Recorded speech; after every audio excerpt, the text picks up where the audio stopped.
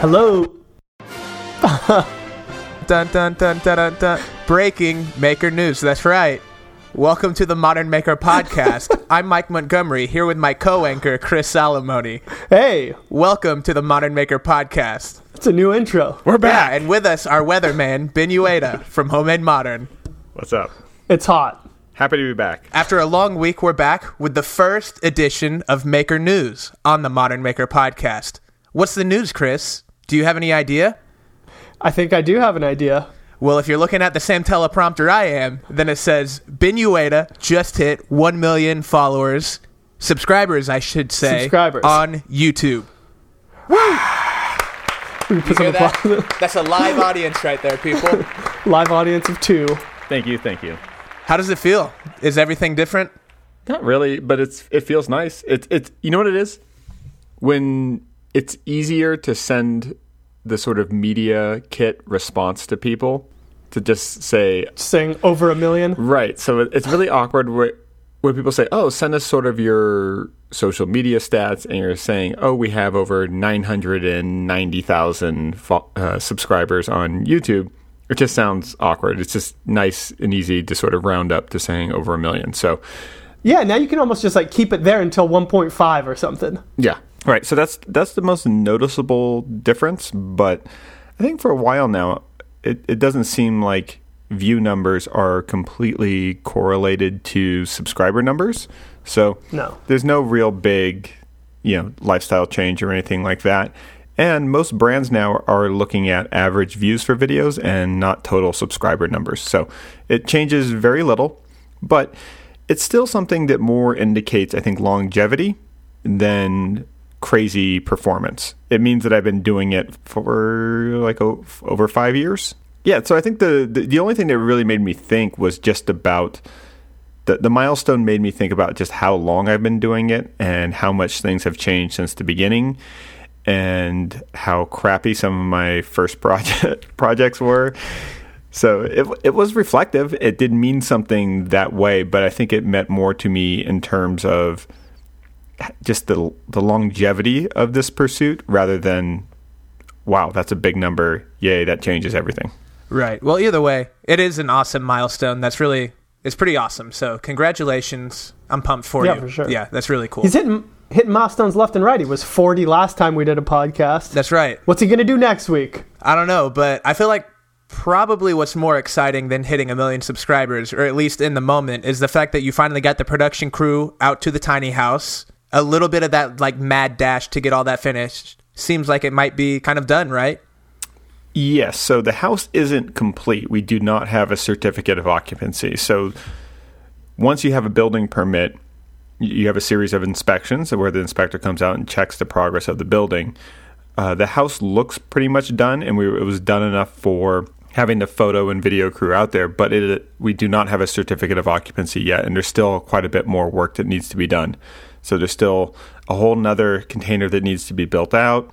We still need to anchor the containers to the foundation, but it was camera ready enough to get the Home Depot hired professional production crews to come out. And that was it was stressful because that set a set in stone deadline that I had to hit. And it was brutal working up to that. And I apologize. That's why we didn't do the podcast last week, because it was kind of a crazy week for everyone. Mike was traveling. I was hitting that deadline. I was being lazy. Chris was just holding down his very chill suburban dad life. Yeah, I was eating chocolate on the couch. Nice. Yeah. All week. Bonbons. So it was pretty miserable for the 2 weeks going up to it. 12 to 15 hours a day for probably at least 15 to 20 days in a row. So there's still a lot of work to be done. And now I'm trying to catch up on emails and things like that I neglected during this sort of mad dash. But yeah, it was cool to hit it and then sort of sit back. And I still had to be on set every day during the 4 days that the crew was out here shooting.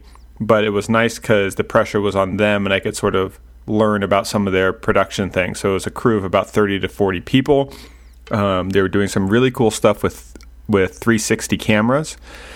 And they also had some special effects people come out. Whoa. One of the things they wanted to do was to do a fly through the house. But the house is like really small. So at first they were thinking about using a drone to actually fly through and then move the camera around. They decided it was a little bit too tight. So they used a gimbal with a 360 camera. And the 360 camera captures all the way around. And then they can edit a regular video from that raw 360 footage. And they can put their own navigational spin on it. I had no idea that 360 cameras were that good now. Yeah. The only experience I really had with them was kind of, I guess, probably 2 years ago whenever they really started getting popular. And they were cool as a novelty at the time. But since then, I don't know, have they just gotten a lot better? Because I remember the footage being very kind of fisheye looking whenever you were navigating around. These people are pros, so they're using some top shelf shit. But it was also cool just seeing how they were planning out the transition. So they used the water from the shower as a transition. So they needed to sort of reset the gimbal that was being handheld and carried. And they have a waterproof cover on the 360 camera, and they carry it into the shower so the splatter of the water then lets them sort of reset, and then they set up for the next shot from the same position with the water splattering on the camera. That's pretty cool. I mean, what were you doing most of the time? Were you kind of off to the side while they were filming? There's this thing called craft services, which is basically like a food truck. Well, yeah. I mean, you couldn't do too much. Your makeup would have started to run, right? Exactly. So I was snacking. It was also just a lot of fixing last minute things, or there's additional products from some of the sponsors that needed to be placed or that weren't quite visible the way I had put them in. So there's a lot of sort of errand running, but not continuous work. The other cool thing that they did is that in this sort of fly through the thing, they wanted the drawers for the cabinets, because Thomasville is one of the sponsors. They wanted them to open up. So they brought in a special effects guy who's awesome, and I'm going to try to do some collabs with him in the future. This guy has done the craziest stuff, because he's worked on everything from movies to Lady Gaga videos to commercials, and he has this 40,000 square foot workshop where he can build just about anything. He's like an Adam Savage type person, but probably actually a lot more legit in the industry. So he put these pneumatic devices. Shots fired, by the way. Well, that was kind of more what that was how he was introduced to me. That's what his business card says. I was about to say, yeah, that's how he introduced himself. I'm basically like Adam Savage, but more legit. Yeah. So, he built these pneumatic devices that would open the drawers automatically. So he created this whole control panel where he could just, hit these different buttons and all the different drawers would open invisibly. So that was pretty cool with all these and it had the cool kind of psh, psh, psh, kind of piston robotic sound to it as well. Yeah.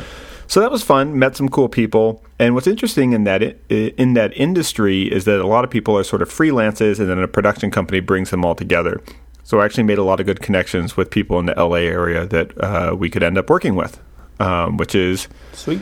Good to know. So this guy taught me a lot about optical glass, and it's he's like, oh yeah, he was showing me this commercial he did for Gatorade where he made a clear basketball court where you could look up from underneath, and it was to catch those sweat and Gatorade dripping down. Mm-hmm. And he's like, oh yeah, this is optical glass. So it was a really cool resource just to compare ideas with, and he was really intrigued by what we all do.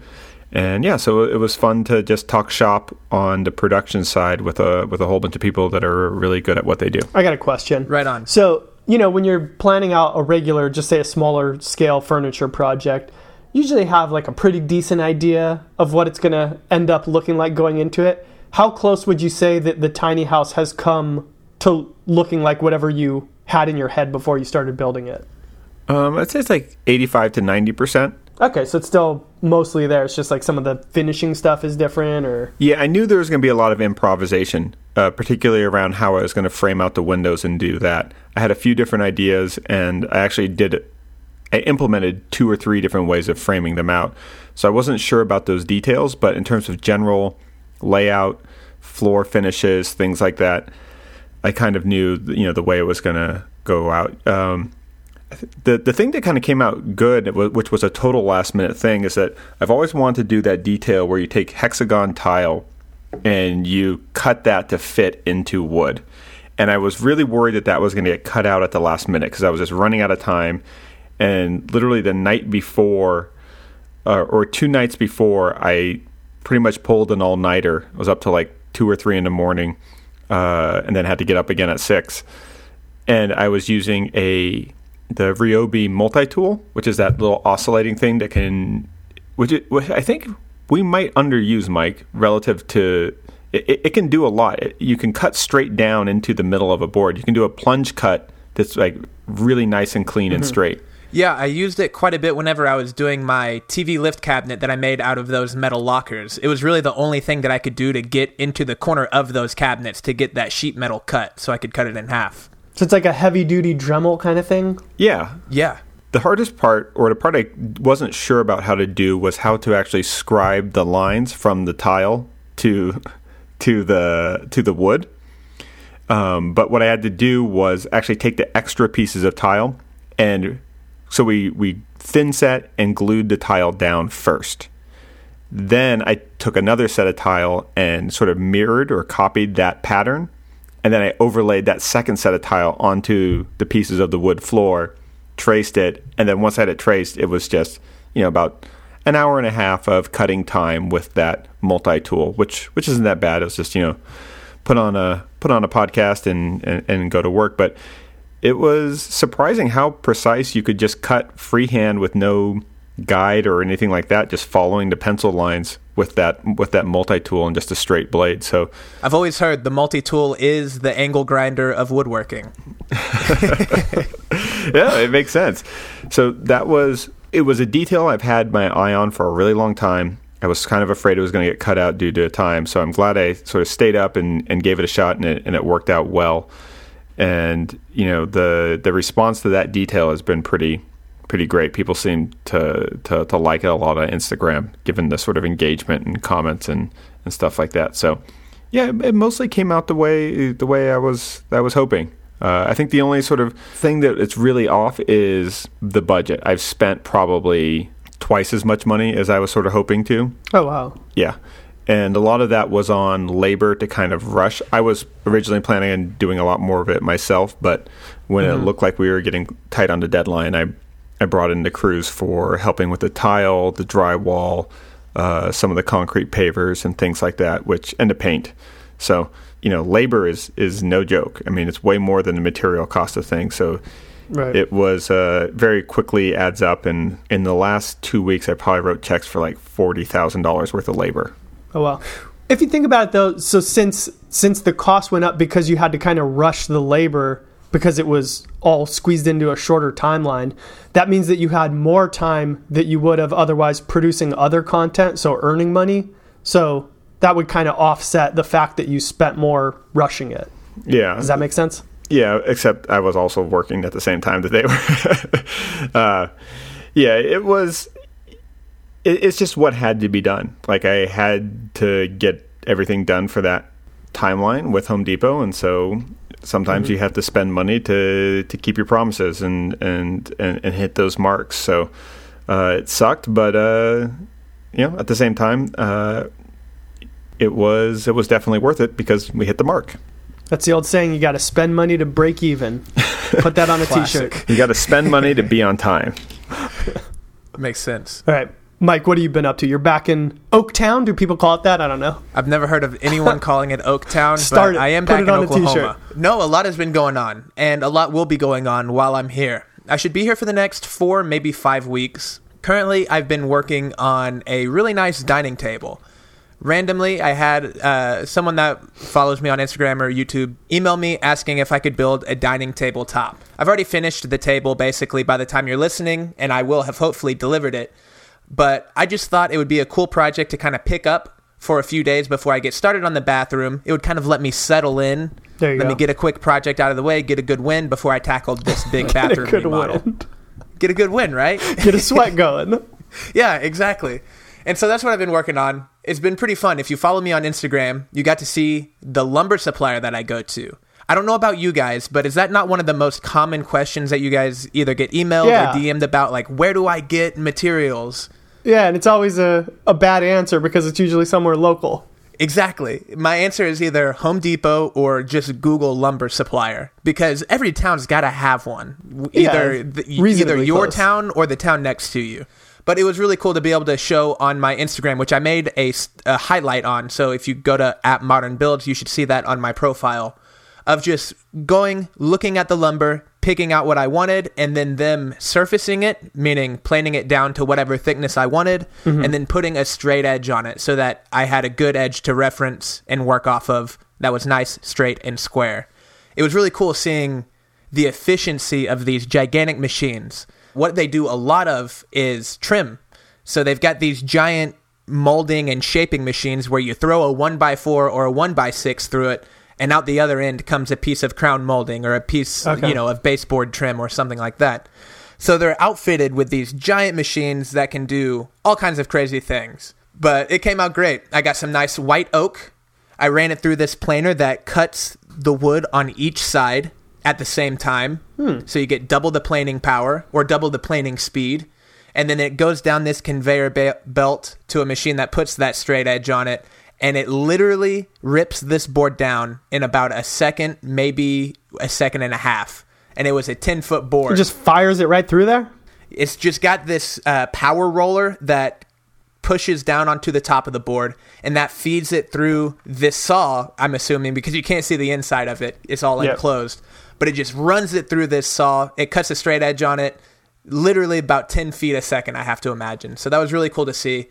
And it was really convenient. I had no idea that this lumber supplier did that for people that were just buying a few boards at a time. So going forward, I can now get nice hardwood lumber, and I can just call it in. I can call them and say, hey, I need 8/4 1x6 white oak boards. And then I can show up a couple hours later. They'll be planed to the right thickness. They'll have straight edges on both sides. It'll be basically like whenever you're buying lumber at Home Depot. It's already the right size. It's already squared off and ready to use. Really cool. So pretty cool resource. I'm glad I found out about it.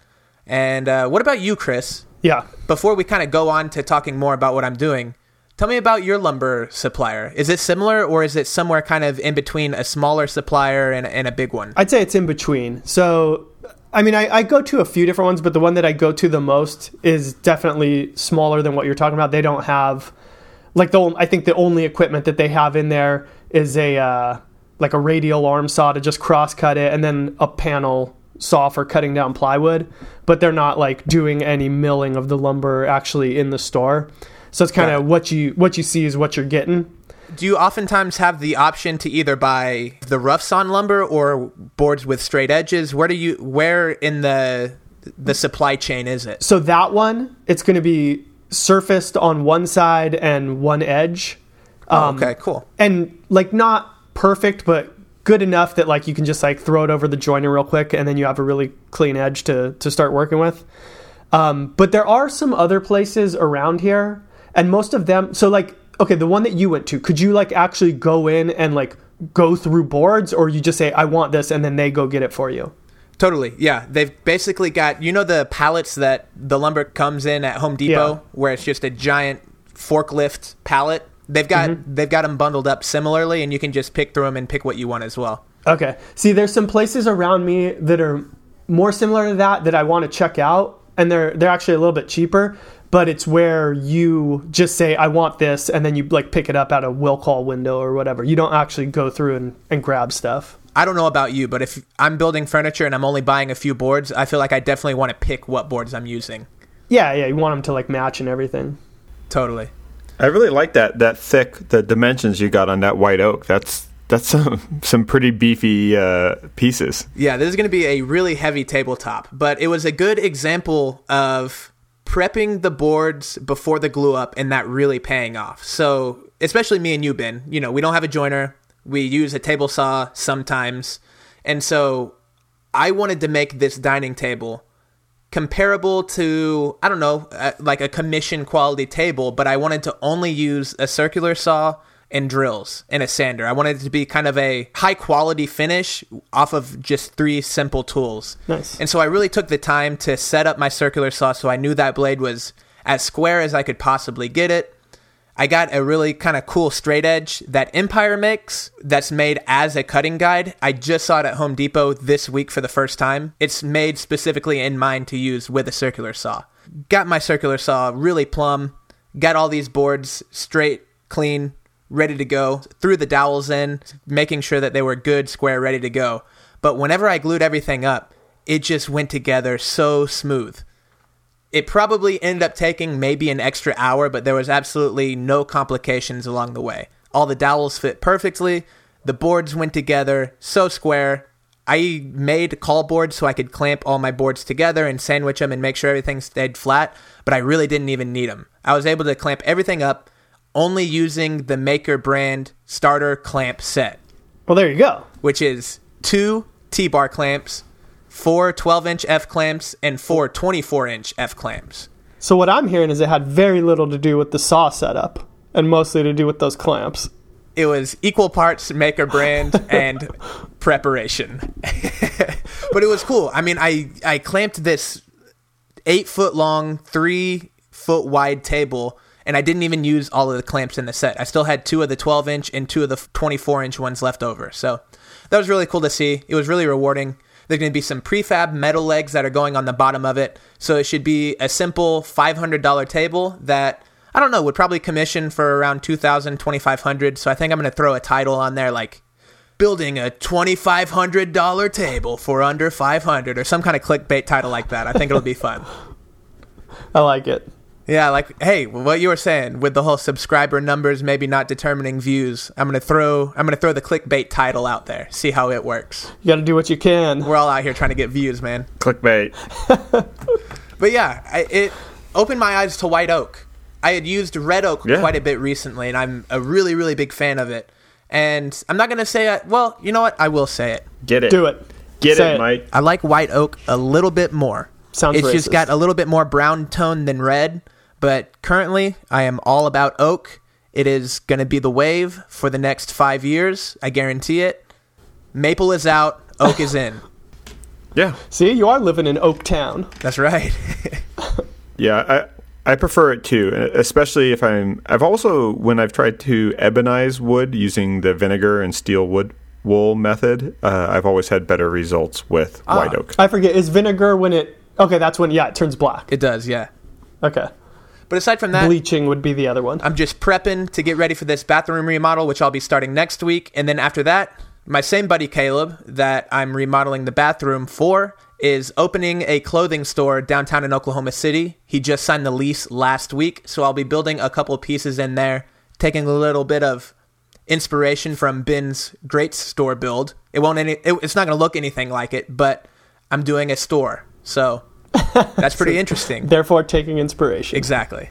It's interesting too because so many people in our space do a lot of domestic items, furniture and stuff for homes. But there's a lot more commissions out there, I think, for commercial properties or businesses, restaurants, stores, boutiques, hotels, coffee shops, all those things. So for makers out there that are actually commission based, I find it is much easier to get paid for a commission from an actual business than it is finding those super wealthy individuals that are looking just something nice for their home. I'd have to imagine, and I would think that the margins have to be quite a bit higher as well, because if you're opening a store, you're already kind of expecting to throw out quite a bit of money for the build-out usually. So it's kind of this expectation versus reality is probably a little bit closer than like fine furniture kind of commissions. Yeah, and I would think that the clients would actually be probably a little bit less wishy-washy because you figure if it's, okay, I want this custom coffee table, well, the alternative is you can just go to the store and buy a coffee table that's pretty similar probably. Mm-hmm. If you have a store, first off, you're looking at it as like, well, this could help me make more money. So you might see it as more of an investment rather than just like a luxury of something that you want. And then there's also going to be more need to be customized than with stuff that's just going in your house. It could be like, I need this specific thing to fit in this exact space and display these objects or whatever. So I would think that it's kind of more set in, like once they contact you, you probably have a better chance of actually closing that deal. Agreed. Yeah, I would think so. And not to mention just the cost of a lot of the kind of things that go into a store build out if you were to buy them off the shelf are way higher as well. For instance, those, I guess what I would call them are very rectangular prism-like pedestals or kind of podiums that a lot of times people will use in their store displays. They're essentially just giant building block looking things. Yeah. Well, whenever we were going over ideas for what we could be using in the store, that was one thing I threw out, was saying, well, what if we just build maybe a dozen or 16 of those cool kind of just blocks that you set merchandise on. They're all different heights, so you can kind of cluster them together, or you can spread them out and let them kind of be symmetrical with the ones that are the same height and kind of make this stair-stepping kind of look. And his initial response was, I looked into those, definitely not doing them because they're way too expensive. And I looked, and just one of these boxes at one of the more popular suppliers was about $500 a piece. And it's literally just a cube, essentially. And so that's one way that, as someone that knows how to build simple things, that's a really simple geometry that apparently has a really high ticket price.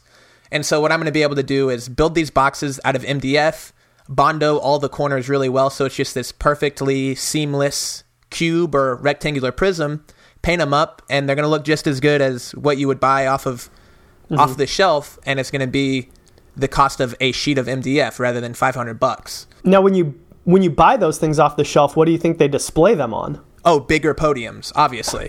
This is the podium for the podium. Podium shop. Yeah. Oh, whoa. Don't stack that podium on there. That's a sale podium, not a podium for sale. I like this. We got a skit going here. Yeah. Yeah, there's a lot of art galleries that use similar things. And I was at one where they actually made them like nesting dolls. So they had a whole series so they could store them in the back and rearrange for different store displays and stuff like that. But yeah, it's surprising what really basic, sturdy things cost. Damn straight. That's right. So, Chris, what's happening in your neck of the woods? Oh, man. Yeah, how's the garage demo coming? So I had to kind of put it on hold to start building some actual projects again. So right now I'm in the middle of a project with the garage partway renovated, I would say. So I demoed the whole back wall. I got the vertical plywood storage up, which that's already like storing. It's cleaned up that corner quite a bit. So I can already tell that's going to be super useful. I also ended up doing the sheathing of the back wall in plywood. And so I did it kind of like a geometric pattern, but I haven't hung anything from it yet.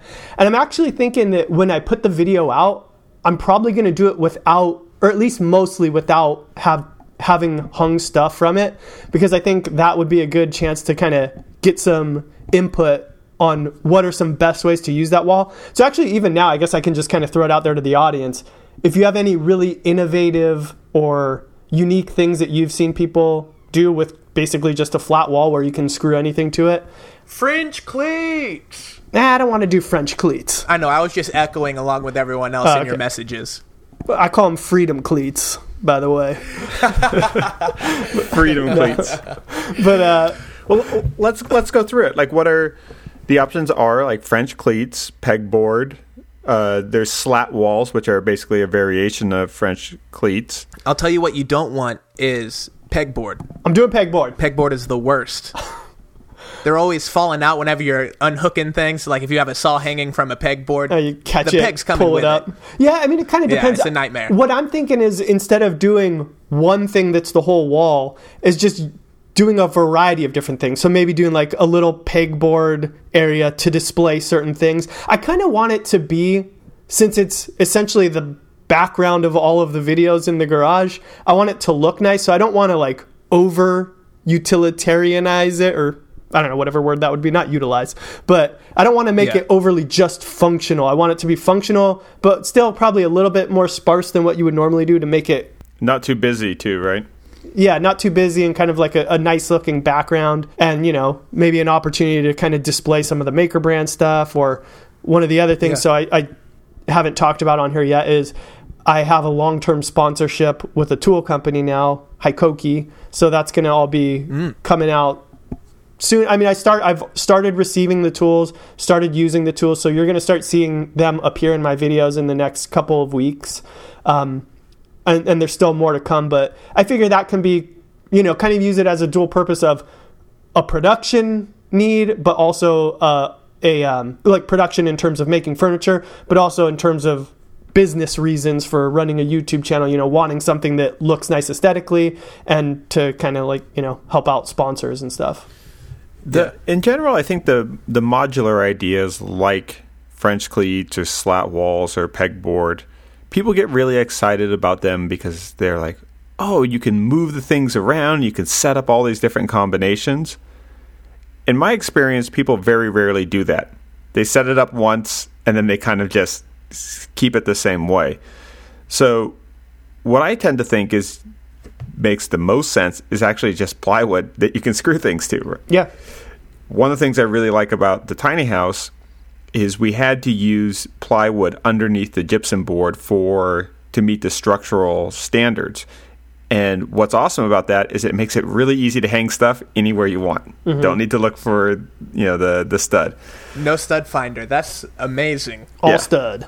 It might just be even that simple, just picking the right substrate that can do it. And then if you eventually put too many holes, doing the plywood panels at a way that they can eventually be replaced. Yeah, exactly. If one gets too sort of beat up or you move things around too much. So it might actually just be something like that to keep it clean so you don't have as many shadow lines. And also with French cleats, the thing I've never liked about them is just another place for like dust and all that stuff to settle. You can't sort of, you have to vacuum out the little nooks and stuff. And it's also funny to me when people put them all the way to the floor. Oh, yeah. And it's like, you're not really moving shelves around down that low. So it could just be something where it's just a really nice plywood wall with maybe like 2 or 3 horizontal stripes of like a French cleat type system. Mm-hmm. Yeah, whenever you brought that up, that was kind of what I was thinking too, is how often are you really changing out tools for new tools when it comes to the things on the wall? It's mostly kind of the marking, measuring stuff a lot of times, or the hand tools that once you have the one you like, you don't want to get rid of it because it works well for you. So that's where I really like when people do the plywood walls and then cut little wood pieces so that whatever the tool is, it's kind of custom fit for that tool. So if it's a pole saw and it's got a certain geometry, you kind of make a wooden negative that fits into. Yeah. It's like little custom holders. I think that looks little really Jello cool. molds. Yeah, it'll be a pretty neat video backdrop. It'll look super custom. And from what I've heard from the people that have made them, they're relatively quick compared to a French cleat system. You're doing the French cleat rails, and then you're making custom little baskets and holders that everything fits into that then hooks onto the French cleat. But if you could just make the holders, screw them onto the wall, you're sort of doing the same thing, except you don't have those cleats running along the full length, taking away a lot of visual space and kind of just making it have to fit into these lines rather than being able to jigsaw it all into each other and be kind of nesting. Right. Actually, you just gave me an idea. I don't know if this would work or not. Maybe I'll test this out of like some foam or something. But if you just like took a picture straight on of a tool and then took it into like Illustrator and did image trace, so you created a vector of it and then just expanded a little bit and had it carve it out, like make the CNC custom carve out little shapes. And then you could make a couple little notches so you got like finger holds. Yeah, so you could just reach in there and grab it. It would be good. You'd have to make sure you're taking perfectly straight down photos. Yeah, perfectly to the size of my hand. There you go. Project 1 is an overhead camera rig. I've wanted to do one for a long time. You might as well do it. And then step 2 and 3 follow. I actually did that with a laser cutter before, where I wanted to make a camera case for one of our video cameras. I just laid out all the pieces, took a photo, took it into Illustrator, did a live trace, and then exported that for laser cutting out of corrugated cardboard to make like a Pelican case for it. That's where I got the idea then. Got it from Ben. Subconscious. No, but so yeah, I guess if anybody has any ideas. So basically, right now I've already made the decision that it's already sheathed in plywood. So now it's more a matter of like, what kinds of things should I put on that wall? Right. You see a lot of like drill stations and those kinds of things, which makes sense. But yeah, I don't know.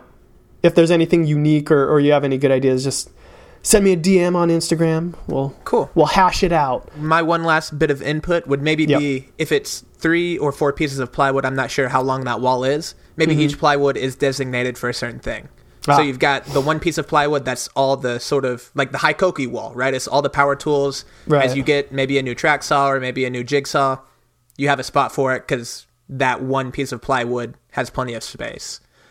The other thing you could do, just go into an isolation tank, like a float tank. I did that for the first time this week. You mean like sensory deprivation? Yeah, I did one. I got a lot of ideas for chairs. I went in there. Nice. Yeah, I went in there after I booked it, and I was like, I'm going to think about chair ideas. And I sat there in the pitch black for an hour, and I came up with a couple ideas. Nice. Where did you do this? In Oklahoma? Oaktown, yeah. Yeah, back in Oaktown, there's quite a few places. You can float around back in Oaktown quite a bit. It's the slogan. I'm imagining like the Oklahoma version is just like in the bed of a pickup truck with like an inner tube and like Put a a tarp. blanket over you. I was about to And a say, you know when people blindfold. put the tarp in the bed of the truck? It's basically Yeah. one of those, but it's got a bed cover instead. And it's got a camper shell. Yeah, just floating down to Oaktown, brother. Yeah, it's pretty good. But anyways, yeah, so what are we talking about this week? Chris, you've got the topic for us, correct? Yeah, let's see. I know we've already gone really long, so Everyday Up Cycles. He says, I enjoy listening to the podcast and was wondering if you guys could talk about the process of going from product design to manufacturing and distribution. Thanks. Well, that's something... Can you guys talk about that? At least for me, that's something pretty new. Outside of Maker Brand, do you guys have experience? I mean, Ben, I know you've been involved with the Kiwi, Yeah. but do you guys have other experience than Maker Brand, just so that we're not just talking about that? I've done it with a few things.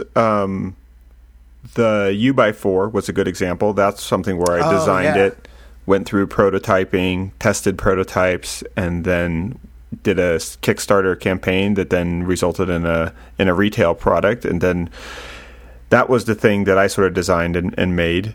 I've been involved a lot with, as a design consultant, with a lot of people that had product ideas, and I helped with the prototyping.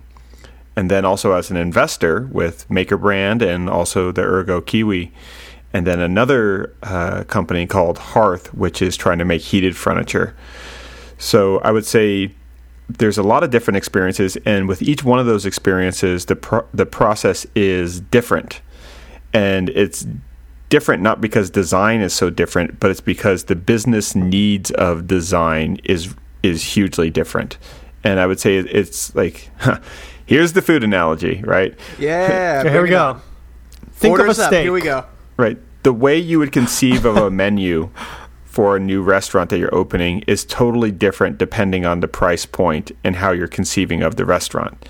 If you're thinking of something that's, going to be like, it's kind of like a sports bar, your menu's probably going to be a little more simple. And it's just really about providing the right options that would result in efficient sourcing. If you're trying to do like sort of high-end cuisine, then you really got to figure out what your identity is and how you make a name for yourself. So the process with creating a completely new tool like the Ergo Kiwi takes a lot longer than sort of I think for some of the stuff that we've done so far with Maker Brand, where it's probably part design, part curation. We know that we know what these tools are before we set out. We know what clamps were.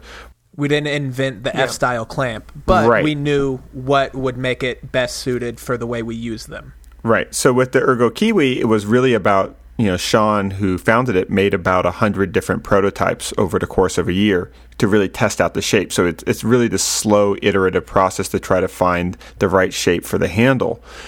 With Maker Brand, it was much more we listed our pet peeves and also the features that we really enjoy in clamps. And it was about sort of curating what is ideal for us for our specific needs. So they're both design type processes, but one's more of an editing and one is more of pure creation. With the U-by-4, which is the bracket that turns a 2x4 into a table leg, it really just started from identifying the problem with some hairpin legs, which is that they're great, but they're expensive to ship. And, it's nice to have metal at the point of connection between a tabletop and legs, but do you really need it for the whole length of the leg itself? So it started with an observation, and then it was just what would be a quick and easy way to manufacture something from there. And it was just picking an angle and then looking how it would be made out of sheet metal, ordering prototypes, testing the prototypes, comparing the price of the different prototypes, because at first we sort of went too heavy duty with the design, which made them expensive and heavy. And then we realized that, we don't actually need as much reinforcement as we think. So it's with with everything, I would say the most universal or common part related to all of them is the iterative process. And the iterative process, the success of it hinges on your ability to know what parameters you're looking for. You don't want things to just be subjective where you look at it and you're like, I like this or I don't like this. You want to know why you like it. You want to know what your expectations are for every prototype you get back from the manufacturer. So there's so many options today. It's a great time to be trying to do this stuff. There's a ton of international manufacturing options. There's a ton of domestic manufacturing options. And what's interesting to me is how often people think they know what they're talking about when they say, oh, made in China, that means this. People don't know what they're talking about unless you actually do the research. And if you do the research in one category, that doesn't necessarily apply to another. I just got an update from Jaco from the Maker Knife, which was an incredibly successful Kickstarter campaign to make a really awesome knife. And they ran into some troubles with some of the sourcing. And one of the companies that was, I think, either a European or American company just backed out of the deal and kind of lied to them a little bit, saying that they had started, but they didn't really start. Wow. But they found a Chinese company that could make it way more precisely. Yeah. And, and it's funny when I hear people sort of say, oh, I saw this video, I think it was like one of the guys from Duck Dynasty talking about how Chinese products are crap. And it was funny because I was watching it on an iPhone, right? And I'm pretty sure that if you gave him the whole dynasty of duck heads, or whatever they are. The dynasty of duck heads. Whatever those ducky people are. You could give them all the time in the world. I bet you could give them 10,000 years and those guys couldn't make an iPhone that's made in China right now. What was kind of sad about it is that they were mistaking sort of volume and intentional cost efficiency with the inability to make quality. Yeah. China can make incredibly precise stuff. The iPhone the tolerances on iPhones and Mac computers are pretty insane. But if they're being commissioned to do things that are market rate by American companies, they're going to do an efficient thing to hit exactly what they're been asked to do. Yeah. So I think, manufacturing is a really interesting topic. There's no singular answers. It's different for static tools than it is for mechanical tools and different for electrical tools. But whatever it is, it benefits from knowing what your measurables are so you can communicate them both to the manufacturer, and then you can have your team sort of check them when you get the results back, right? So let's say for a clamp, you say that, oh, this clamp is 40 inches long and nothing is perfectly straight. But you don't want to say, these clamps are not straight. You want to have a standard of saying that, oh, we will accept 1/8 of an inch variance over this many inches, but we won't accept anything less than that. So that those kind of standards and metrics are really important. So you're not just saying this is terrible or this is great, but as a way of sort of having a measurable, definable standard for quality that all parties, fulfillment, manufacturing, and the sort of brand itself can all agree on. Yeah. I would say the closest that I have experience with it is probably the whole furniture thing that we tried to do a couple months ago that failed. And thinking back on it, it's funny. So the designs, I don't know if compromised is the right word, were changed. We had to change them to make them fit the cost. But it wasn't actually the cost of producing the furniture that determined why we had to change it. It was the shipping. So there's basically these break points that you'll hit where once you get over this size, it's going to cost way more to ship. And if you're trying to if you have a specific audience in mind that's going to spend this much on furniture, well, then you can't be spending $500 to ship something. You have to be spending $200 to ship it, or it just gets crazy the percentage that the total cost is just shipping. And also, so you factor that in, or you combine that with the fact that the furniture still has to be functional. So you can't say, well, I'm going to keep it the same looking aesthetically by just scaling everything, because now it becomes like miniature furniture that would, be in like a kid's room or something like that. So, I mean, I think that's the closest experience I have with it. And before that, I would have never thought about that. Like I would have known that price was going to dictate the way that things were going to be designed, but I would have thought that it had a lot more to do with the building of the piece and material costs and all that stuff. Yeah, sort of how it was put together and the materials more than the geometry specifically. Yeah. Shipping would have been more of an afterthought to me, but that was like the huge factor in determining what the furniture ended up looking like in that case. Wow, that's pretty cool. Yeah, something that's been interesting to me is I always thought, Ben, you mentioned it not too long ago, the idea of consulting a brand, if they're interested in creating a product in a specific space that you know a lot about, you add value as a consultant. And that was something that I always thought was a little silly most of my life because, just figure it out yourself mostly is the way I tend to think. But I've kind of taken a little bit of the lead on developing maker brand apparel, which is in progress right now, not to give too much away. But it's been an interesting experience because apparel is something, I really don't know anything about, and it's a whole nother world from tools and woodworking accessories. And so we're working with sort of a consultant helping us source some of the fire-resistant material that we're looking for and some of the other kind of patterns and things that we need made to be able to make this workwear that we want to create. Not giving away too many spoilers, I don't think.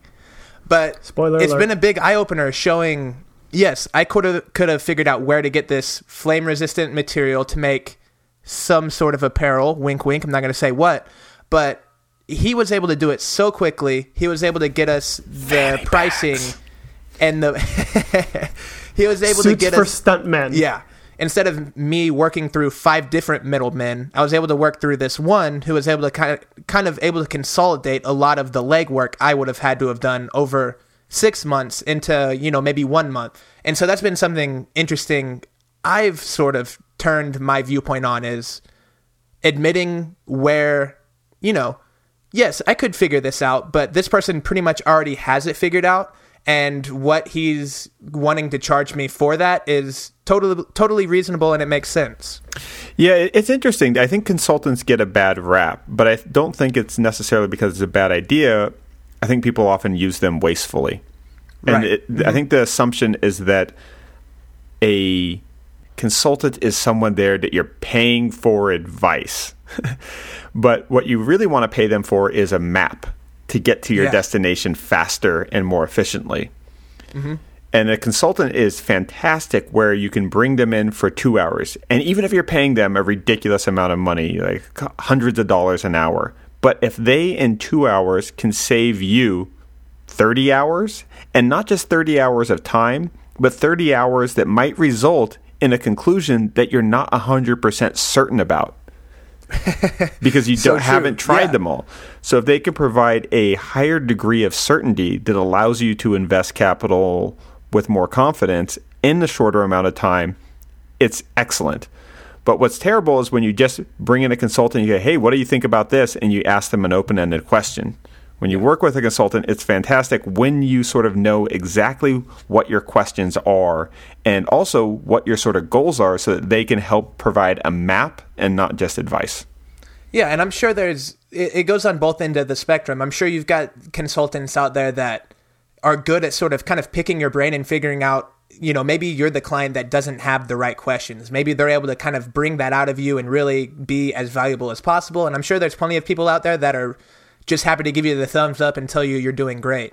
It's the same thing as manufacturing, There's good manufacturers, bad manufacturers. I'm sure it's the same way with consultants. Yeah. Well, I got to say, Mike, I'm proud of you because it takes a big man to admit that he needs a middleman. But you did it. I was about to say man in the mirror. Man in the middle. You just break into some MJ. Some Michael Jackson.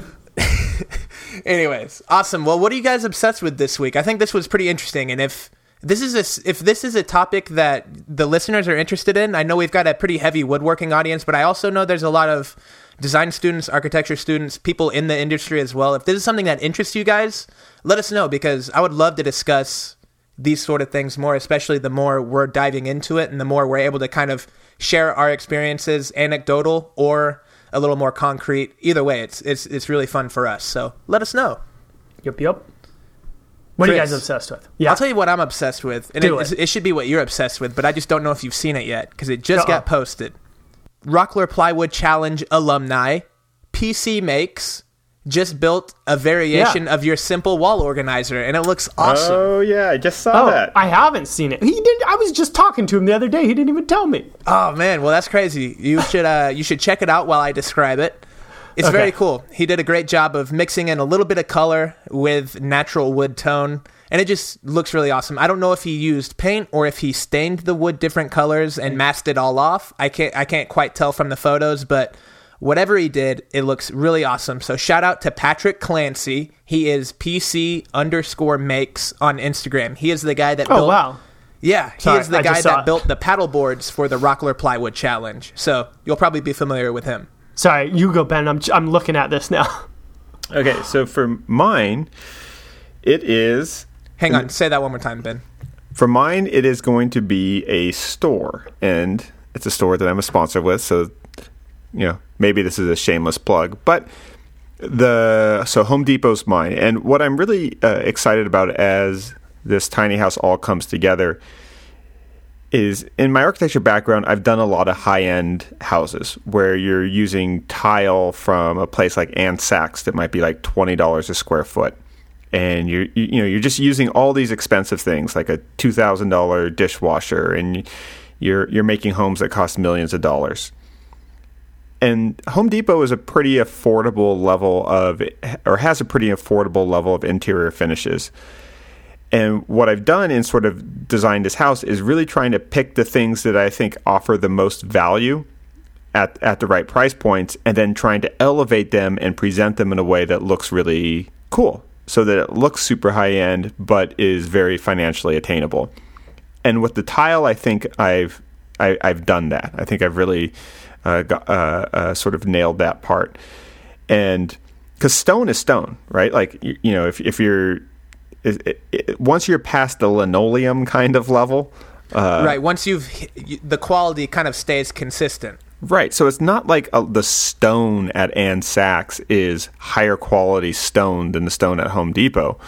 Mm-hmm. It's more that they just have different, more contemporary and stylish options. But if you have a good eye, you can kind of curate and pick and mix and match the right materials and finishes. You can pay a quarter of the price, but still get something that looks good. And I also think because you're using materials that maybe cost a little bit less, you can be a little bit more adventurous with them. So, for me, that was sort of experimenting with doing the combination of how the hexagon floor tile meets the oak flooring, but then also with the backsplash. So I did a sort of a mountain range backsplash of 2-inch stone tile that I'm very pleased with how it looks. And it was a really simple detail. It's a very affordable detail.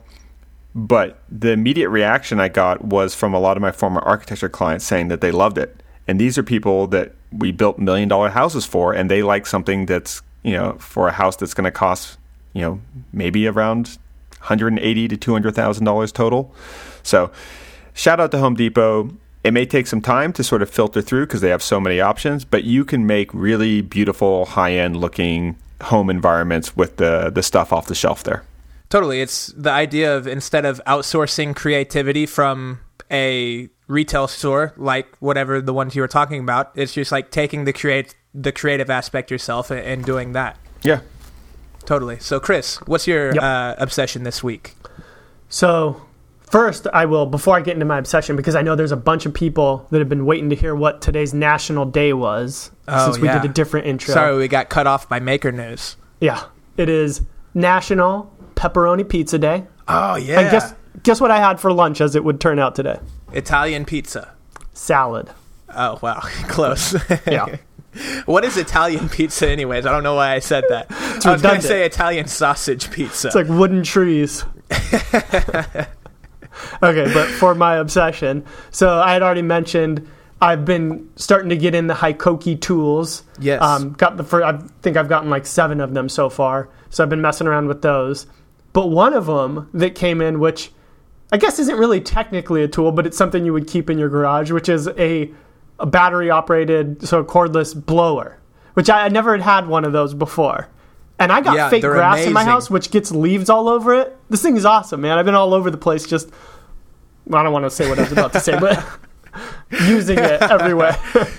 You're that neighbor that's always got the blower running now. Yeah.